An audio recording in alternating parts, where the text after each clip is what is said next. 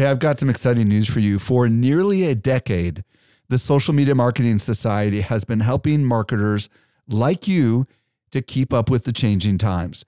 This is our private community just for marketers, and the doors are open right now. When you join, you get access to ongoing training and become part of a welcoming community of marketers who are just like you. Learn more at smmarketingsociety.com. Again, smmarketingsociety.com. Welcome to the Social Media Marketing Podcast, helping you navigate the social media jungle. And now, here is your host, Michael Stelzner. Hello. Thank you so much for joining me for the Social Media Marketing Podcast, brought to you by socialmediaexaminer.com. I'm your host, Michael Stelzner, and this is the podcast for marketers and business owners who want to know what works with social media. Today, I'll be joined by Nathan Latka, and we're going to explore the story of how he was able to yield amazing influence through a podcast and ultimately a book and a TV show. And I want you to pay very careful attention to how Nathan has been able to accomplish everything that he's been able to accomplish, because it can be replicated by you. So if you want to figure out a way to leverage the tribe that you're building to accomplish your greatest desires, you're going to want to definitely pay close attention to today's interview. By the way, if you want to reach out to me, simply email podcast@socialmediaexaminer.com. And now for today's brand new discovery. Helping you stay alive in the social jungle. Here is this week's survival tip. This week, I'm joined by Eric Fisher with a brand new discovery. What'd you find, Eric? I found a really cool tool that solves the teleprompter problem.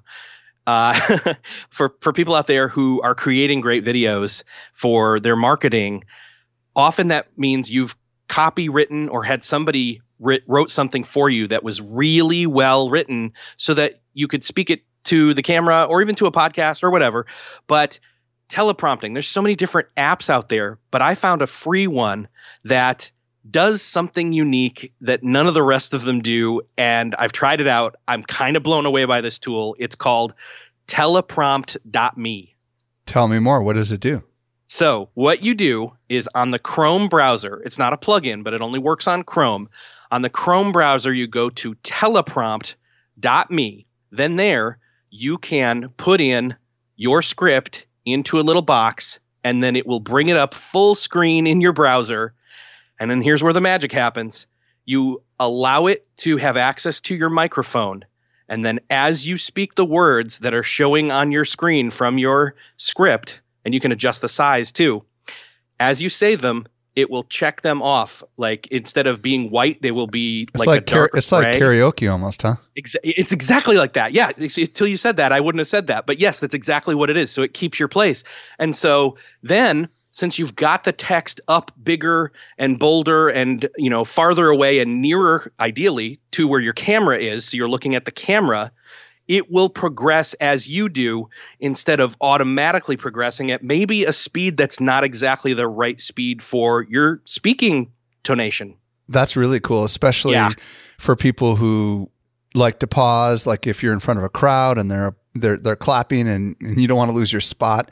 I mean, that's pretty cool. So it sounds like it needs some sort of a laptop or something like that, right? So it's not going to work when you're outside necessarily with a film crew or anything. It might be something more where you're going live from your computer, right? Or you've got some way of getting your computer somehow propped up somewhere, right? Yeah. As long as somehow the browser is, queued up to where you can see it and it's got access to a microphone so that it can hear your voice actually saying these words, it will progress through the text of your script. Fascinating. And is it free? It's free. Yeah. I mean, I hope that, they turn this into something that's paid so that they can expand on it. But I have been trying for a long time to find the perfect teleprompter quote app.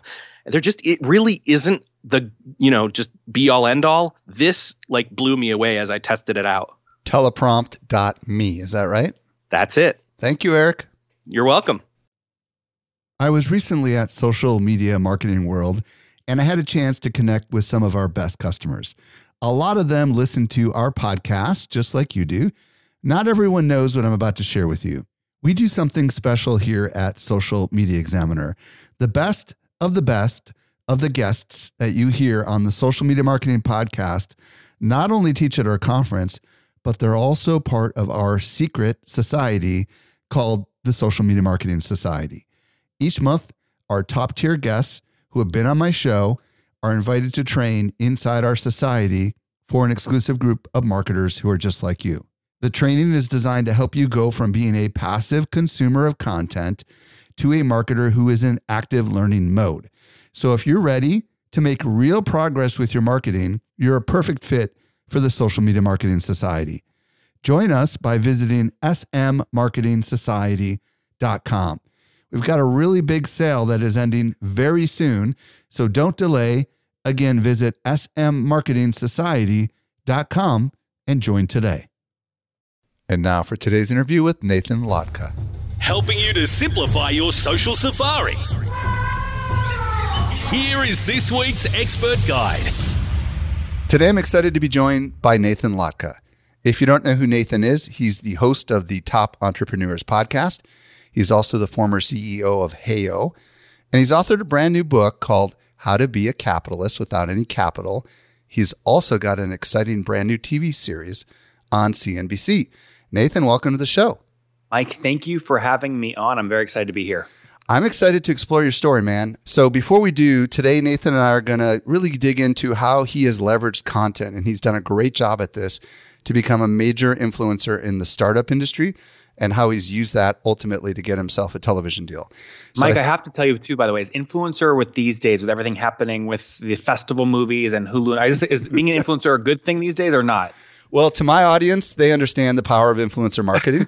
So I guess they will be the judge by the end of this podcast. All right, fair enough. So I want to explore your story. Nathan, start wherever you want to start. You know, if you want to start with Heyo, go there. Let's talk about it a little bit.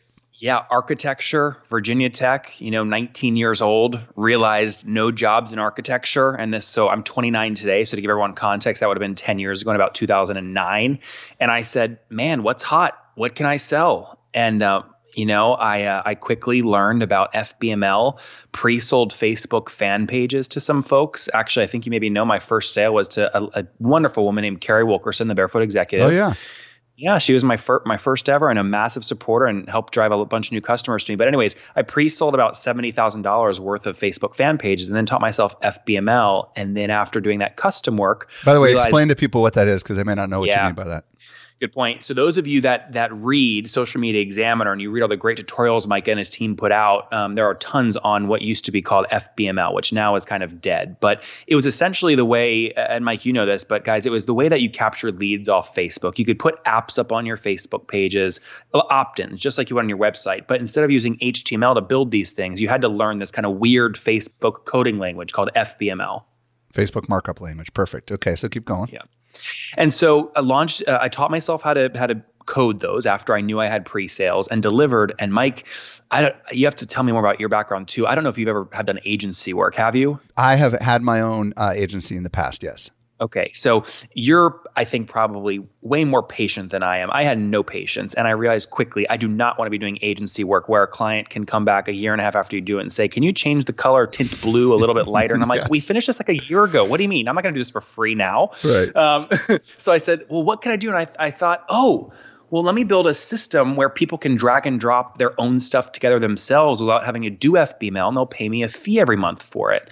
And so that's what I did. They should think of Heyo, your audience should think of Heyo kind of like what Squarespace or Weebly or Wix are for websites. We did back in the day for Facebook apps. Perfect. And back then, these apps were integrated right into Facebook pages, right? And a lot of that functionality just kind of worked on Facebook because it was all desktop. Am I right? You're exactly right. And you did some write-ups on, just to fill up the space. So you had like the short stacks, the tab sites, Buddy Media, Vitru, and Volver. This was the space we were playing in. Perfect. And then let's talk about what happened. You obviously ended up leaving the company, selling the company. Talk to us about that. Yeah, we did. So I was really uneducated in terms of how to grow a business back then. Remember, I was architecture, didn't know how to code, but I was building a software company. So long story short is we grew that pretty quickly to 30, 40 grand a month in sales. And we then had some investors reach out and raised capital from David Cohen at Techstars and Dave McClure at 500 Startups and some other smart folks, and then built it to about 100 grand a month in revenue. This was 2013, 2014 timeframe, and then ultimately raised another $2 million there before we sold it in 2016. And Mike, what's interesting about this story, I made a kind of a big mistake here. Do you remember reading the articles where it's like, Zuckerberg turns down $1 billion offer from Yahoo or Microsoft? Yeah. You remember those? Yeah, remember of course. Those? Yes. I don't know how that makes you feel, but I mean, I have a pretty big ego. Maybe I'll say healthy ego to make me sound a little better, but I have a big ego, and I'm going, man, if this guy Mark is turning down $1 billion deals, if I get a $10 or $20 million deal, I'm gonna turn it down. So it's funny, in the book on page 243, you see a screenshot from a company called iContact, which was an email marketing company. Oh yeah, I know Mike, those you know those guys? Yeah, I do. Yeah. Do you know Ryan or no? I don't know Alice? them personally, but I know the brand. Okay, so good. You know the brand. So back in the day, this was 2011, they were trying to buy a company to essentially upsell all their email marketing clients. And long story short is we went down the aisle all the way together. And this screenshot on page 243 is the LOI sent to me on October 20th, 2011 from Ryan Alice, the CEO. Basically said, Nathan, this is part 1, section B. The purchase price will be up to $6.5 million and will be paid in the following manner. And long story short, Mike, is I walked away from that offer because Zuck can turn down this money. I had a huge You felt like you were worth more, is what you're saying. Totally. Yeah. Yeah. And just a year later, you had, Mike at Buddy Media selling for $600 million to Salesforce. You had Victoria at Wildfire selling to Google for $300 million. So the reason I bring up all this story is because there's a lot of people in our world that maybe get out of corporate, launch their own startup, and they actually build wealth by selling too early. And I didn't. So when I sold the company in 2016, it was for way less than $6.5 million. I'll just leave it at that. It was a big mistake to go on long, but I sold the company. Awesome. So, and that's where I and you kind of connected together, right? Because you ended up sending out an email. Do you remember that part of the story? By the way, I think people are going to be a little bit shocked at this. I got so many people, and you'll have to fill in the gaps here that I miss. Yeah. But I had so many people message me whenever that time was going, did you see this thing, Mike Stelzner? Well, no, it wasn't even that, because you took my name out of it. And then I heard about it, and some people. Let me give everybody the context from my perspective. Yeah. So first of all, Nathan is a very smart marketer, okay? And I now know what Nathan was doing was cleaning his list, okay? And he sent an email, presumably to the people that had not been opening his emails, and it was designed to be like either get in or get out, something along those lines. Mike, that's nice. I mean, I was aggressive. I said, get the heck off my list. You're costing me money, right? Yeah. So I took a screenshot of it. Being a nice guy, I didn't want to call out you. And then you found out about it and then kind of blew up a little bit, and I was furious. I'm going, he's framing maybe my most successful marketing thing ever, and he's not even giving me credit. He blocked my name off. I'm like, but all these other people, and then there was a big debate in the comments, and I have all these people, and I won't name names, but all these people in both of our worlds, Mike, going, oh my gosh, Nathan, what are you going to do? Mike doesn't like you. He's mad at you, and get on this blab. People are talking about you at 11 p.m. And I'm like, you know what? Mike and I have very different styles, and I still have a lot to learn. And Mike is not confrontational, and I am. And so, Yeah, and to be honest with you, it wasn't me. It was Joel Comm who was saying, come on and talk about this thing. He wanted to make it into a big deal. Moral of the story is I called out what I thought was an aggressive marketing tactic as more for my tribe, just on my personal profile. Hey, this is probably not the way to do it. Nathan came up and defended the position. And Nathan, sometimes you do like to create a little controversy, and that was not necessarily, some listening that were familiar with that time might look back and say, holy cow, Nathan and Mike are talking. What the heck? I think they're going to be shocked when they see the title of this thing. Yeah, but the reality is that I kept in contact with Nathan for years, and I feel like we've been friendly. We do things differently, and I'm bringing Nathan on the show because I respect what Nathan has accomplished. So that's the rest of the story to get us to that moment. But what I would love to talk about is after that sale, somewhere along the lines, you started a podcast, right? So tell us a little bit more about that. What you just said is totally mutual. It was very nice of you to stay in touch, and I enjoyed staying in touch, and I've learned a lot watching what you've done. So it's a privilege to be here. The podcast originated because I was upset with the lack of transparency and how companies were built. There were a lot of founders going on shows saying, I have the best X, Y, or Z, but they wouldn't back it up with data or numbers. And so I launched the podcast with the intent for it to be a daily show. And by the way, I learned from a lot of your friends on this, and I'll actually use their names here because I think it's valuable. I loved what John Lee Dumas was doing with Entrepreneur on Fire in terms of the short daily episodes. I didn't like what Tim Ferriss was doing in terms of the length because it was so long. I never could consume it myself. So I knew I wanted a short podcast, 15 to 20 minutes. And then the flip, and what I liked about Tim was his attention to detail. And the thing I disliked most about John, and I like most stuff, by the way, about what John does, but the thing I disliked the most is I thought a lot of it was really high level kind of motivational stuff versus, specific, what's your revenue? What's your growth rate? What do you pay yourself? What's your valuation? And so that was the, combining what I liked and disliked about some of my most favorite podcasts are how I came up with my show, The Top Entrepreneurs. And it's a daily 20-minute show. I interview software CEOs. And Mike, true to my personality, it's aggressive. I mean, I talk about their valuation, how much equity they own, how they grew so fast, their number one growth channel, all that kind of stuff. Well, and I'm going to give you a compliment. What Nathan is really good at, and he's similar to Andrew Warner in a way. I don't know if you guys know each other or not, but Andrew's great. Andrew has a similar kind of show on Mixergy, but it's a little longer. But if you want to understand like what goes into a startup, you really want to listen to what Nathan does on his show because he really does ask a lot of really direct questions that most people want to know, like revenue questions and average monthly revenue. And, I'm not a regular listener, Nathan, because I'm not as interested in that space, but I do. I'm about to hire you to intro me every time. You're doing a good job. But I do know that people love what you've been doing. How long have you been doing that show? And what was the reaction from the community that started listening? So we launched that show in August 2015. Got my first paid sponsor in early that year. We can talk about that in a second if your audience is interested in kind of podcast monetization. But that show has now been going. We've recorded almost 1,500 episodes. Wow. We've only released, call it one a day. So I think we're up to like 1,200 now. But Mike, really, and I don't know if I've even told you this, but the podcast today is really just an excuse to connect with these CEOs. So I've had like the Cvent CEO on. They just passed $600 million in annual revenues. I've had the Atlassian CEO on, all the way down to people just starting out pre-revenue. And so that data I then sell for large chunks of cash to private equity firms, venture capital firms, and other investors. And so that I didn't plan all that at the beginning. That I fell into that revenue stream all from the podcast. And it's an interesting story, obviously, how that materialized. Yeah, and I want to spend some time there. Similar to me, I use this podcast predominantly to vet people to ultimately speak at Social Media Marketing World. That's my big product. And I know that if people listen to me interview some of the brightest minds in the world of marketing, they might want to come and actually, sit at their feet and learn from them, shake their hands, ... That was always my plan from the beginning. But I want to ask you this question. Did you just start this because it was a passion project? And then all of a sudden, did you figure out, whoa, I've got some opportunity here to do something more with this? Totally not.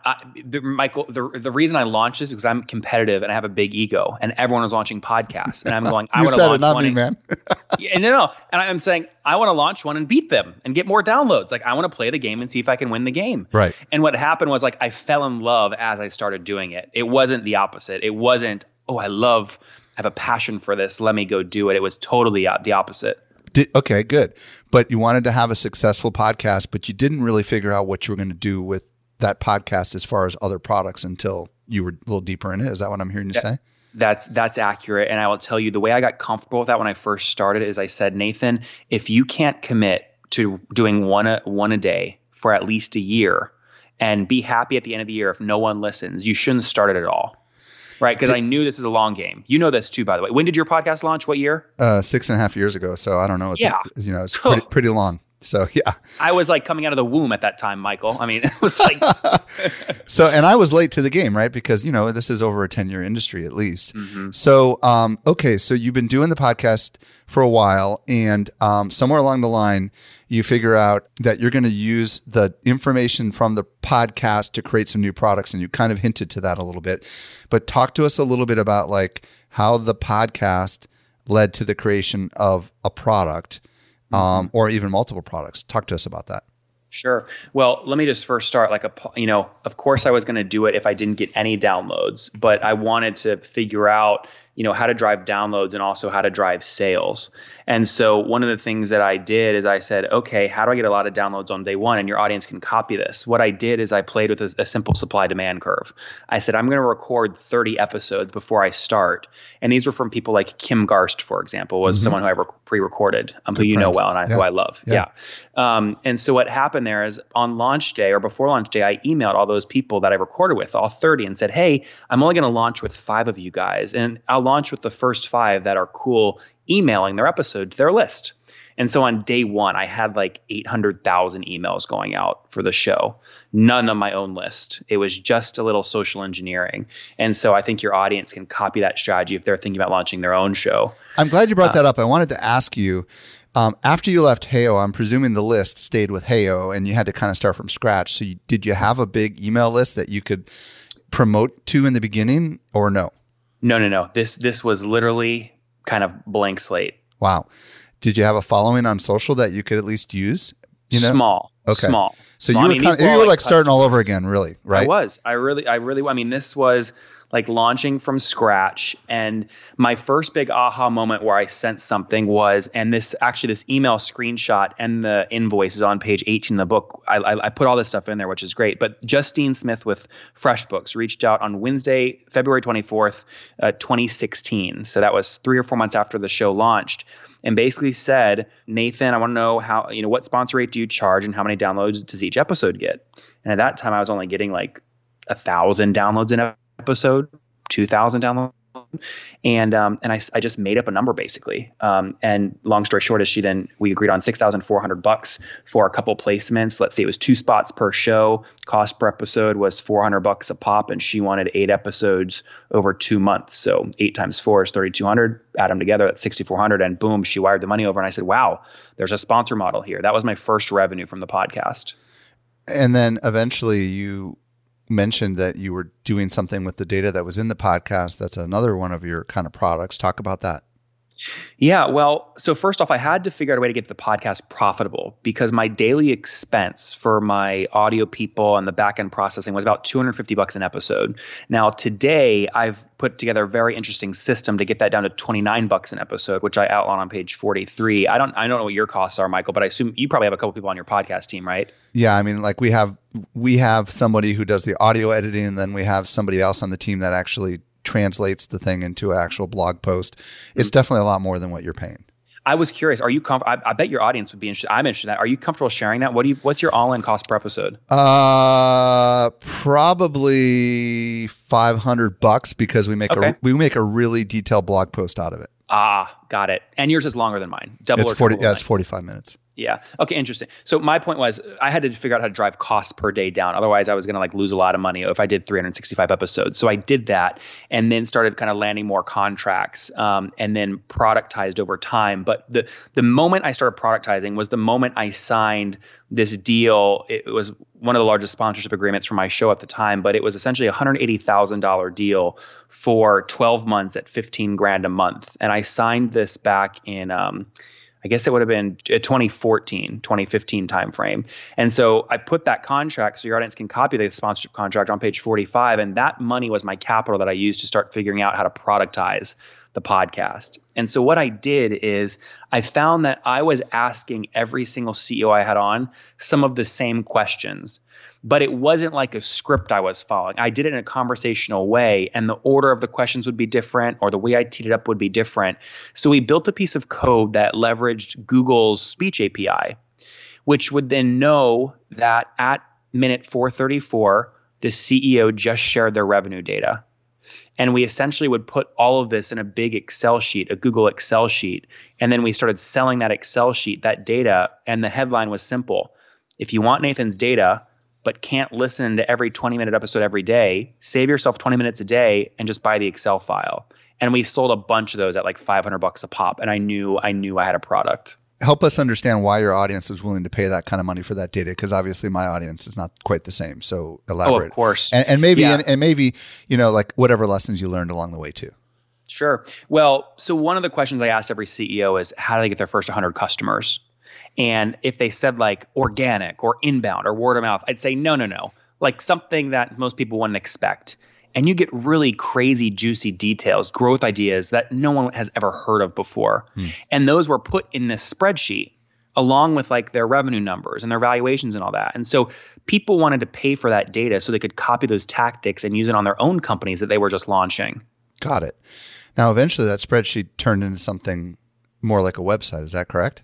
It did. So, and there's a lesson here too, by the way, in terms of MVP, right? Like that spreadsheet was like ugly. I mean, it was ugly, but it captured 80% of the value of what I knew I was going to sell, and it allowed me to test before investing a ton of money in developing out a website. So once I knew I had some validation there, we developed getlatka.com. That's G-E-T and then my last name, Latka.com.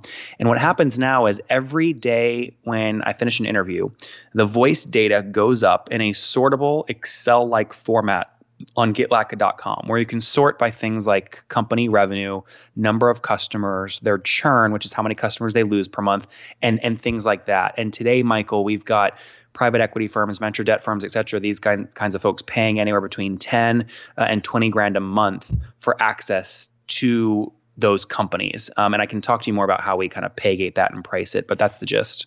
Very cool. Well, I want to transition over to the book deal because somewhere along the line, you were collecting all this insight from interviewing all these people, and somewhere a book publisher came to you. Tell us how that happened. Well, this was an accident. And I'm sure I'm going to ask you this question. I bet it's really high. How many times in a month do you have a book publishing company reach out and say, not often these days, but I have written a couple of books in the past. No. I mean people pitching you to have their authors on your show. Oh my gosh. Yeah. Multiple times a day. Yeah, for sure. Yeah. Okay. That's my point. So that was happening to me too. And I'm like, okay, well, let me have a few of these on. And I hope they're like authors that are actually doing what they write about, not like theory kind of authors. Right. So regardless of what I learned there, by the way, I don't have book authors really on my show anymore, just if it's just a book thing. But what happened was I would send the publishers the Amazon ranking for the author that they want me to have on before my episode with them aired and after. Smart. And there'd always be a massive lift. I'd say, look, I moved your author up 10,000 spots. They're now number 235, right? And long story short is eventually a few of them reached out and said, hey, we don't know what you'd write about, but the hardest thing about books these days is actually your distribution channels. We know you can move sales. Do you want a book deal? And I put it off because I failed English in high school. I can't write. I certainly can't write like you, and even with the blog. And eventually the numbers got pretty large. I ended up signing with a book agent whose name is Jim Levine in New York, who represents Ray Dalio with Principles, and Eric Schmidt when he puts out the Google books. He represented Satya Nadella with Refresh. And so he basically helped me get my book proposal in a way that would create a bidding war among some of the biggest publishing houses. And that's ultimately how we got the book deal. And who'd you end up picking?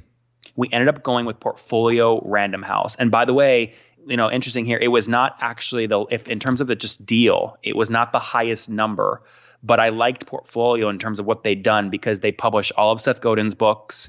They do all of Ryan Holiday's books. I mean, they do all of Simon Sinek's books. Adrian, the guy there at Portfolio, really has made Simon Sinek. Simon has a room in their office in New York where he writes his books in. So I wanted to partner with them, but it was still a pretty healthy advance where it made sense to write with them versus self-publish. Now, obviously, since you don't enjoy writing, you must have either done a lot of recording and given transcripts to someone who could clean it up, kind of like Gary Vaynerchuk does, or did you actually hire someone to interview you and kind of write in your style?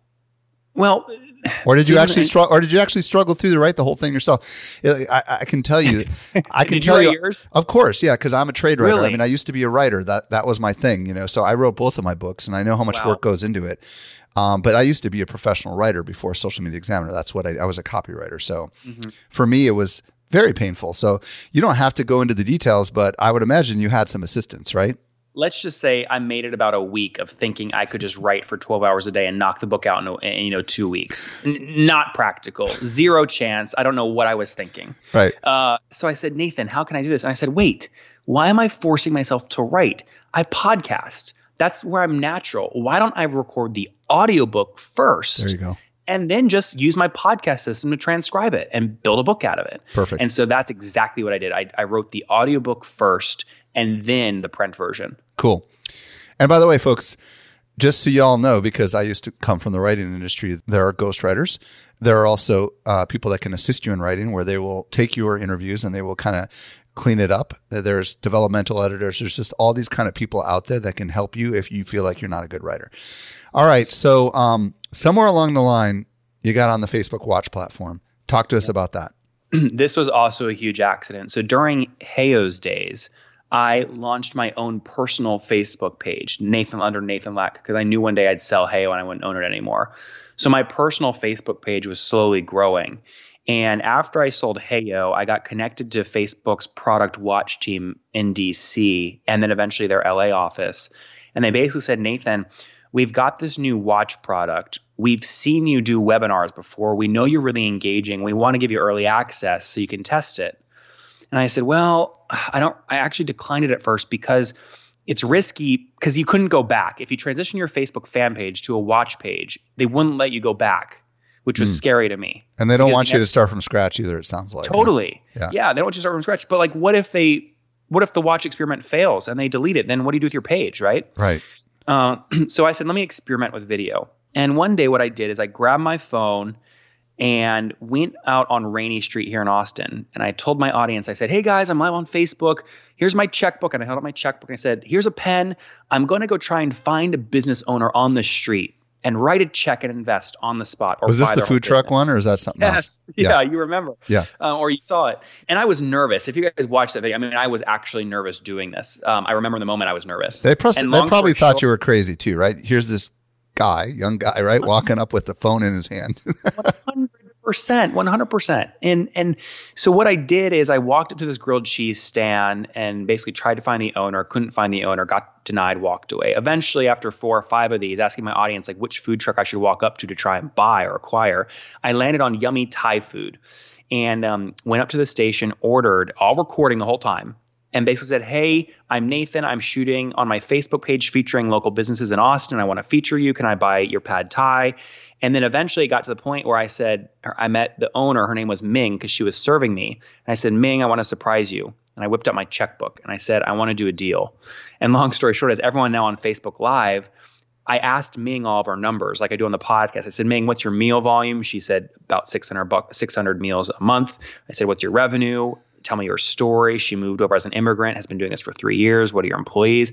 And long story short is at the end, after about 45, 50 minutes, I wrote her a $6,000 check, which allowed her to pay off her food truck loan. So she didn't have to pay for the loan every month anymore. And in exchange, she paid me back 65 cents per meal until I was paid back. And then 10 cents per meal in perpetuity after that.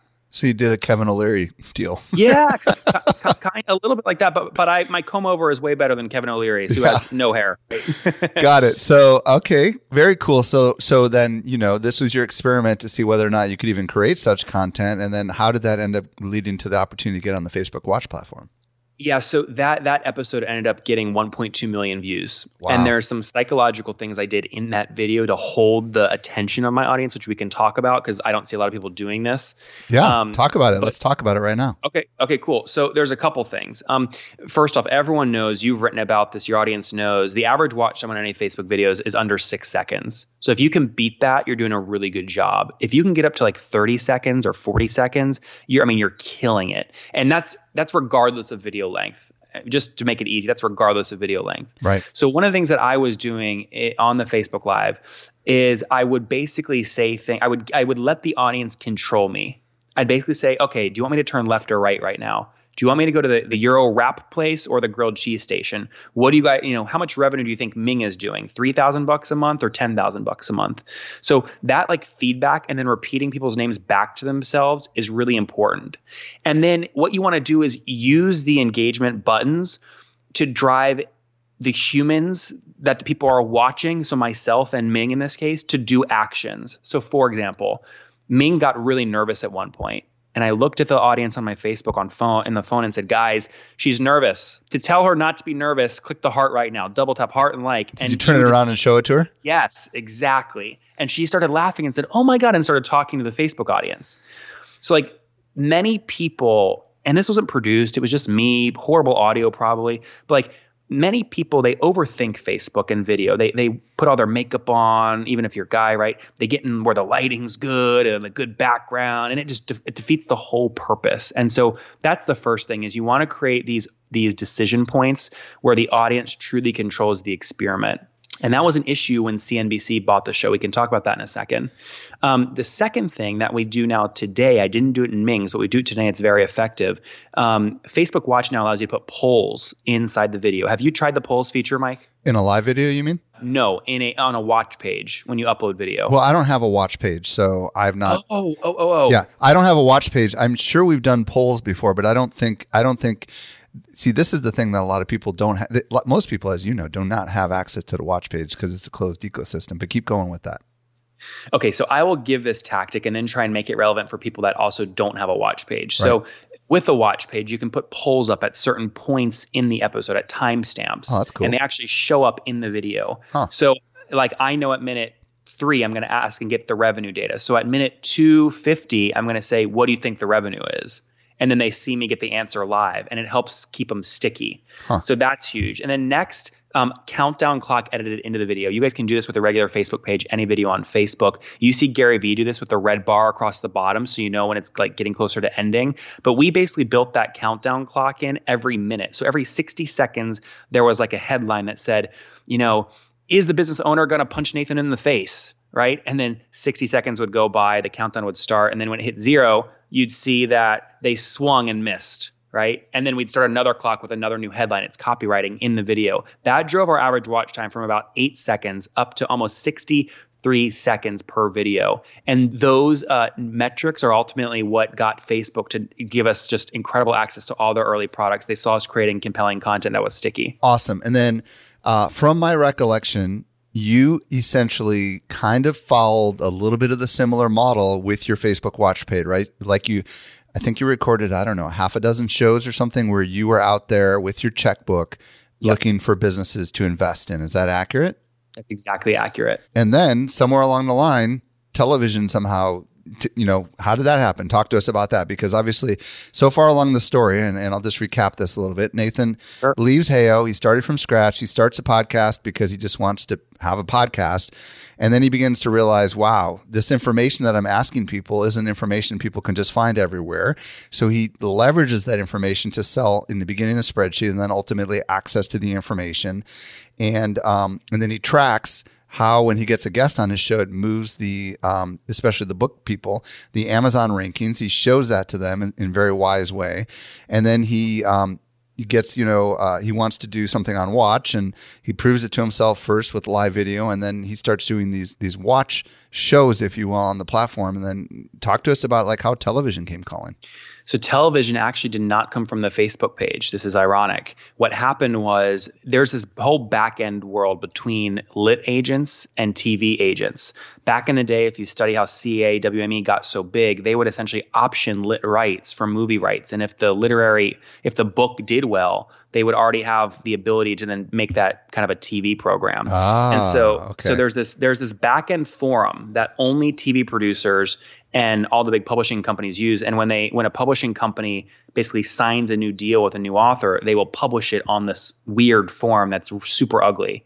And the reason I know this is because the day that Portfolio Penguin Random House did that for my deal, I got 5 or 6 production companies reach out, cold email to me, just saying, hey, we'd love to talk to you about the book title. We think it could be interesting on TV. What year is this, by the way? That would have been early last year.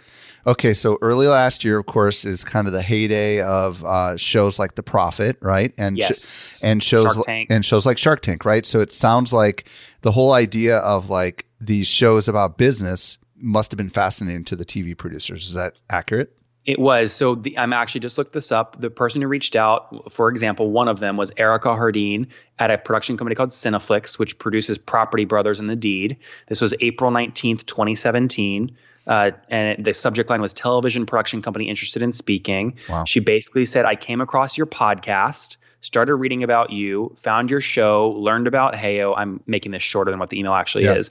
Saw the book deal on the back end, on this back end forum. We'd love to meet with you. And so what I did here is I didn't just accept. I replied to all of them and said, hey, I'm not interested in TV because I don't want to be famous. I want to be rich. So what I'll do is I'll interview with a bunch of you guys in New York when I come up there, and whoever gives me the best deal, I'll go with, right?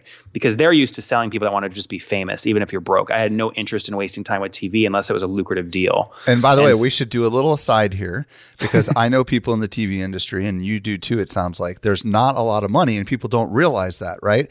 Most of these guys in reality television, especially when they're starting, make almost no money from the actual production of the show. They make all their money on productizing and figuring out how to use that fame to leverage it for other things. If they're lucky, because you have to carve all that stuff out in the agreement up front. I mean, these people are making maybe $1,000 per episode, even like the big shows your audience watches on HGTV or these things, maybe $1,000 an episode for the talent. The ones that go big are the ones, again, that set up in their clauses early on, carve out rights for merchandising and get an executive producer credit. And so like I knew all of this because of the research that I'd done.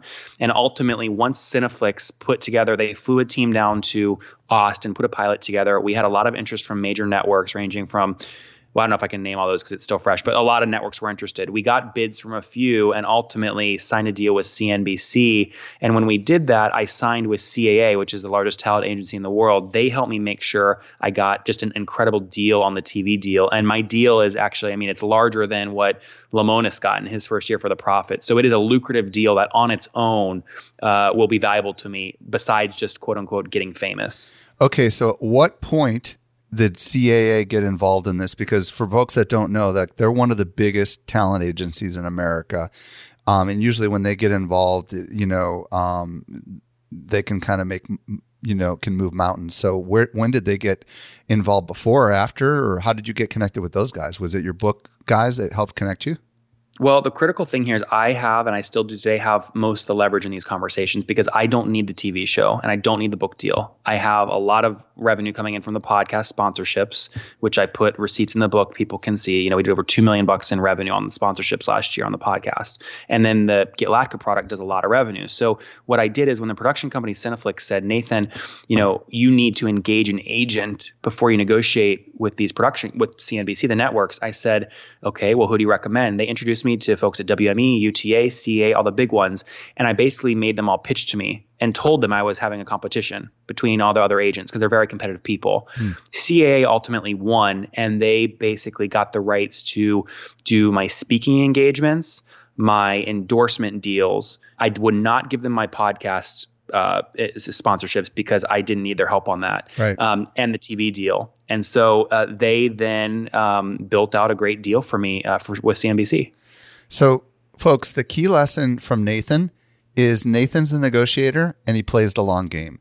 So Nathan knows what his value is. He makes it very clear to people, and he doesn't just bite when the first little opportunity presents himself. Am I close on that, Nathan? You could not have said it better. So tell us about the TV show. What's it called? Tell us a little bit about the experience, because I know you've been filming over the last couple of months, right? Yeah, it's Michael, it's so weird. I'll tell you why in a minute. But the working title right now is $1 Million Road Trip. Cool. And the reason, so this is based off the Facebook Watch show.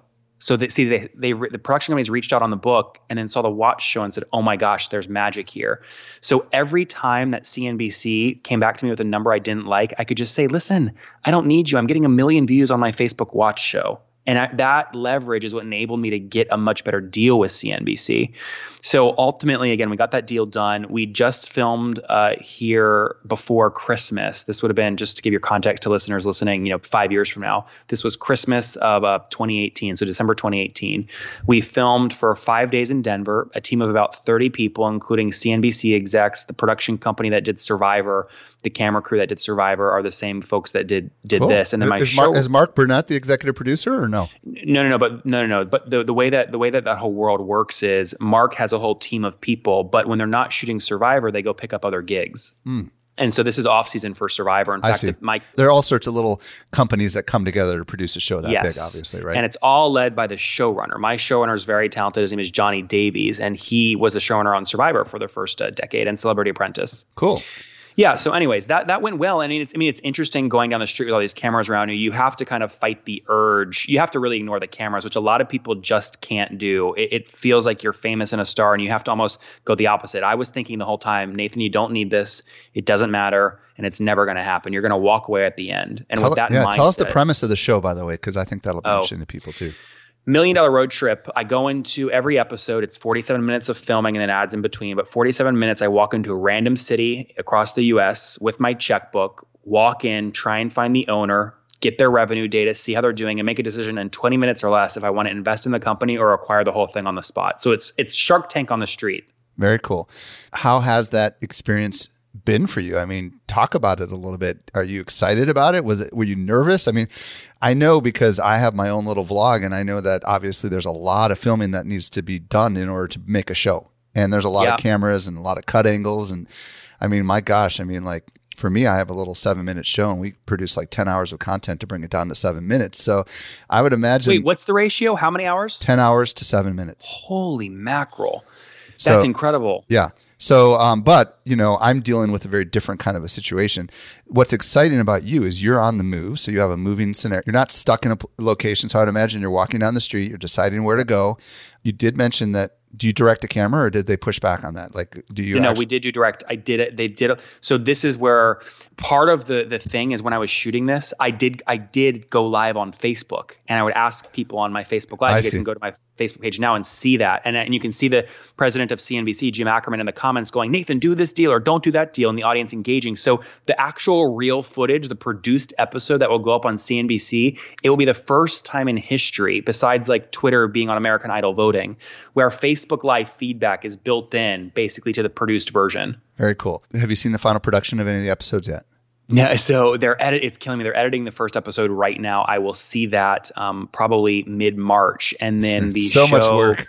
Oh my gosh! Well, the crazy thing here is, again, all the money for this, and this is not cheap, by the way. Yeah. I mean, I saw what they spent on these 5 days of shooting.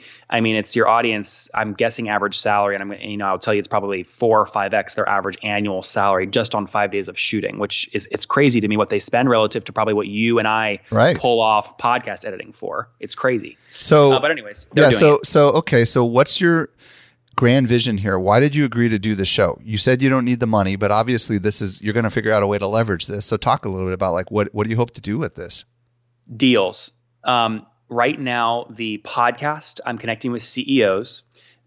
Those CEOs then tell me off the record, Nathan, I want to sell or raise capital or whatever. I'm helping them buy and sell other companies and taking, chunks in between or retainers, 10, 20, 30 grand here and there. And what's happening now is I have my own private equity fund, which means for your audience, basically wealthy people in the world can give me money and I can buy companies with that money, and I put in my own money as well. The only reason that I'm even remotely interested in doing this show is because CNBC has the wealthiest demographic of cable viewers. And all cable channels, it's the wealthiest demographic, because these private equity firms have CNBC up on their walls all day long. So if I get brand recognition inside of CNBC, that helps me raise, hundreds or almost maybe one day billions of dollars for my private equity fund. But even, Mike, if there's one thing where I might walk away from this deal before they order more episodes, which is it's 5 days of shooting for one episode. That is a lot of my time for one episode. So if they order 20 episodes, that's 1/3 of my year in front of a camera. That's really not effective. So, I mean, that is one thing where I may walk away or force the production company to say, listen, how do we do this in a day per episode? Because it's a lot of time. Yeah. And, the reality is that I'm a reality TV junkie. I love Survivor. Do you love Survivor? I've been watching I've never missed an episode. My wife and I always watch it. And I've always been a fan of all the business shows. Like I've watched every episode of The Profit and the Shark Tank. And the key to doing that kind of stuff, because I try to do mini versions of that on my own show. The key is you got to have really entertaining personalities, which you clearly are. And as you know, you probably have walked in and it's been a complete dud because there was just no personality that you could interact with, and you probably had to move on. Am I close to accurate on that this happened a couple of times? Oh gosh, when we shot in Denver, for every one company I actually wrote a check for, there were 15 that I walked in and walked out. Yeah, because you just knew it wasn't going to be good, and you were probably getting signals from the producers and stuff like, we need to bail, this isn't working. Am I right?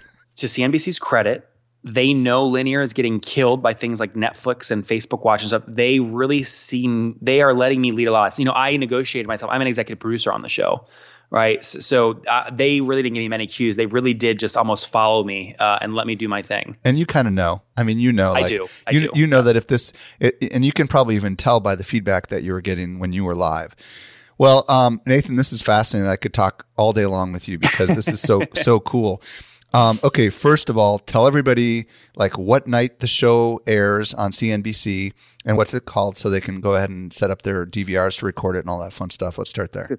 Yeah, it's called $1 Million Road Trip. Look for it. TV production schedules change, so it will most likely be on called a Tuesday or Thursday. But again, that might change. And look for it kind of mid Q2 to kind of early Q3 timeframe here this year. It'll be a really exciting hour-long show. Cool. And then if they want to get your book, How to Be a Capitalist Without Any Capital, where would they go for that? I have to ask you, Michael, real quick. I know we're running short on time. Yeah. You scan this ahead of time a little bit. Your audience, when they hear capitalist, it's going to be a turnoff. What do you think? I mean, are they going to attach this title or are they going to hate it? I think they'll understand what it means. Why are you thinking of changing the book title? No, but I will tell you, my production company really was not happy with me because this book is not timeless. It won't, it's not like the one thing. It won't sell well in 3 or 4 years because I put so many screenshots of tax returns and email scripts and all this stuff where the first person that gets the book really has the biggest advantage. And as more people buy it and copy the strategies, it loses its edge. So they hate that it's urgent and not timely or timeless. Well, it doesn't really matter. I mean, like the book is coming out, right? Isn't it? It is March 5th. Yep. March 5th. It's out. So they can go grab it on Amazon. And you know what? If you come out with a version 2 of the book and you decide to change the name or whatever, whoopee ding. That's what you do, right? I mean, like people have done that a lot. If you decide to want to hire someone to completely revamp the entire book and make it into a different kind of a book, I mean, you can do that as well. I mean, the good news about the book industry is they're just in just as much trouble as the television industry is. And, there's no reason why you couldn't come out with bazillions of different iterations. Yep. So Nathan, if they want to catch your podcast, how do they find that? Yep, that's just called the Top Entrepreneurs Podcast. It's an orange logo. You guys can find it on iTunes. Nathan Latka, thank you very much for coming on and sharing this amazing and just fascinating story with us. You bet, Mike. I really appreciate it. And guys, thanks so much for giving me the time. Hey, well, I hope you enjoyed that episode. By the way, we take all the notes for you. If you visit socialmediaexaminer.com/344, you will find all the show notes from today's episode. This brings us to the end of yet another episode of the Social Media Marketing Podcast. I'm your host, Michael Stelzner. I'll be back with you next week. I hope you make the best out of your day, and may social media continue to change your world. The Social Media Marketing Podcast is a production of Social Media Examiner. Hey, just a quick reminder, join the Social Media Marketing Society today and level up your marketing for your company or your clients. Visit smmarketingsociety.com to find out more.